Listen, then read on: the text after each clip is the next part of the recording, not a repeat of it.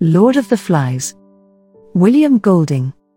In the midst of a raging war, a plane evacuating a group of schoolboys from Britain is shot down over a deserted tropical island. Two of the boys, Ralph and Piggy, discover a conch shell on the beach, and Piggy realizes it could be used as a horn to summon the other boys. Once assembled, the boys set about electing a leader and devising a way to be rescued. They choose Ralph as their leader, and Ralph appoints another boy, Jack, to be in charge of the boys who will hunt food for the entire group. Ralph, Jack, and another boy, Simon, set off on an expedition to explore the island. When they return, Ralph declares that they must light a signal fire to attract the attention of passing ships. The boys succeed in igniting some dead wood by focusing sunlight through the lenses of Piggy's eyeglasses. However, the boys pay more attention to playing than to monitoring the fire, and the flames quickly engulf the forest.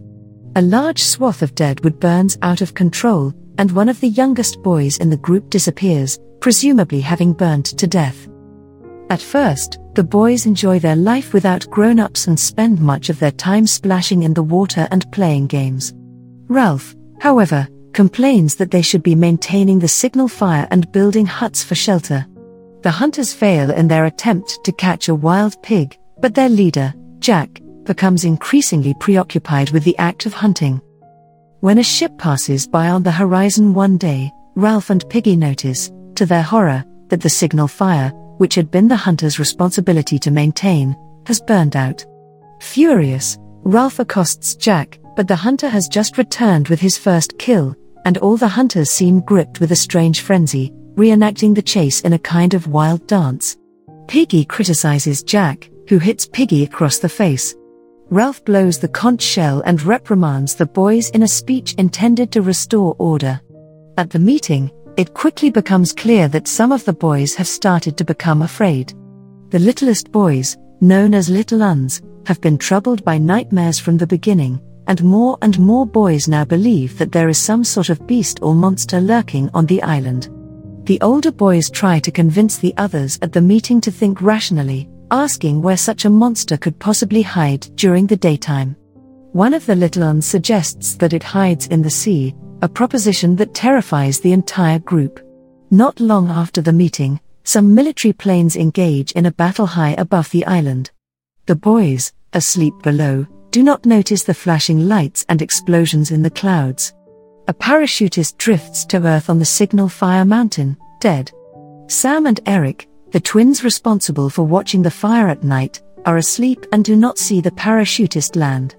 When the twins wake up, they see the enormous silhouette of his parachute and hear the strange flapping noises it makes. Thinking the island beast is at hand, they rush back to the camp in terror and report that the beast has attacked them. The boys organize a hunting expedition to search for the monster. Jack and Ralph, who are increasingly at odds, travel up the mountain. They see the silhouette of the parachute from a distance and think that it looks like a huge, deformed ape. The group holds a meeting at which Jack and Ralph tell the others of the sighting. Jack says that Ralph is a coward and that he should be removed from office, but the other boys refuse to vote Ralph out of power. Jack angrily runs away down the beach, calling all the hunters to join him. Ralph rallies the remaining boys to build a new signal fire, this time on the beach rather than on the mountain. They obey, but before they have finished the task, most of them have slipped away to join Jack. Jack declares himself the leader of the new tribe of hunters and organizes a hunt and a violent, ritual slaughter of a sow to solemnize the occasion. The hunters then decapitate the sow and place its head on a sharpened stake in the jungle as an offering to the beast. Later, encountering the bloody, fly-covered head, Simon has a terrible vision, during which it seems to him that the head is speaking. The voice, which he imagines as belonging to the Lord of the Flies, says that Simon will never escape him, for he exists within all men. Simon faints. When he wakes up, he goes to the mountain, where he sees the dead parachutist. Understanding then that the beast does not exist externally but rather within each individual boy, Simon travels to the beach to tell the others what he has seen. But the others are in the midst of a chaotic revelry. Even Ralph and Piggy have joined Jack's feast, and when they see Simon's shadowy figure emerge from the jungle, they fall upon him and kill him with their bare hands and teeth. The following morning, Ralph and Piggy discuss what they have done. Jack's hunters attack them and their few followers and steal Piggy's glasses in the process. Ralph's group travels to Jack's stronghold in an attempt to make Jack see reason, but Jack orders Sam and Eric tied up and fights with Ralph.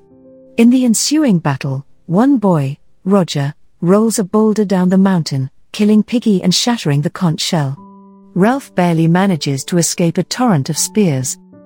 Ralph hides for the rest of the night and the following day, while the others hunt him like an animal.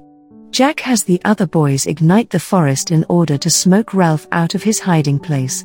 Ralph stays in the forest, where he discovers and destroys the sow's head, but eventually, he is forced out onto the beach, where he knows the other boys will soon arrive to kill him. Ralph collapses in exhaustion, but when he looks up, he sees a British naval officer standing over him. The officer's ship noticed the fire raging in the jungle. The other boys reach the beach and stop in their tracks at the sight of the officer. Amazed at the spectacle of this group of bloodthirsty, savage children, the officer asks Ralph to explain. Ralph is overwhelmed by the knowledge that he is safe, but, thinking about what has happened on the island, he begins to weep. The other boys begin to sob as well. The officer turns his back so that the boys may regain their composure.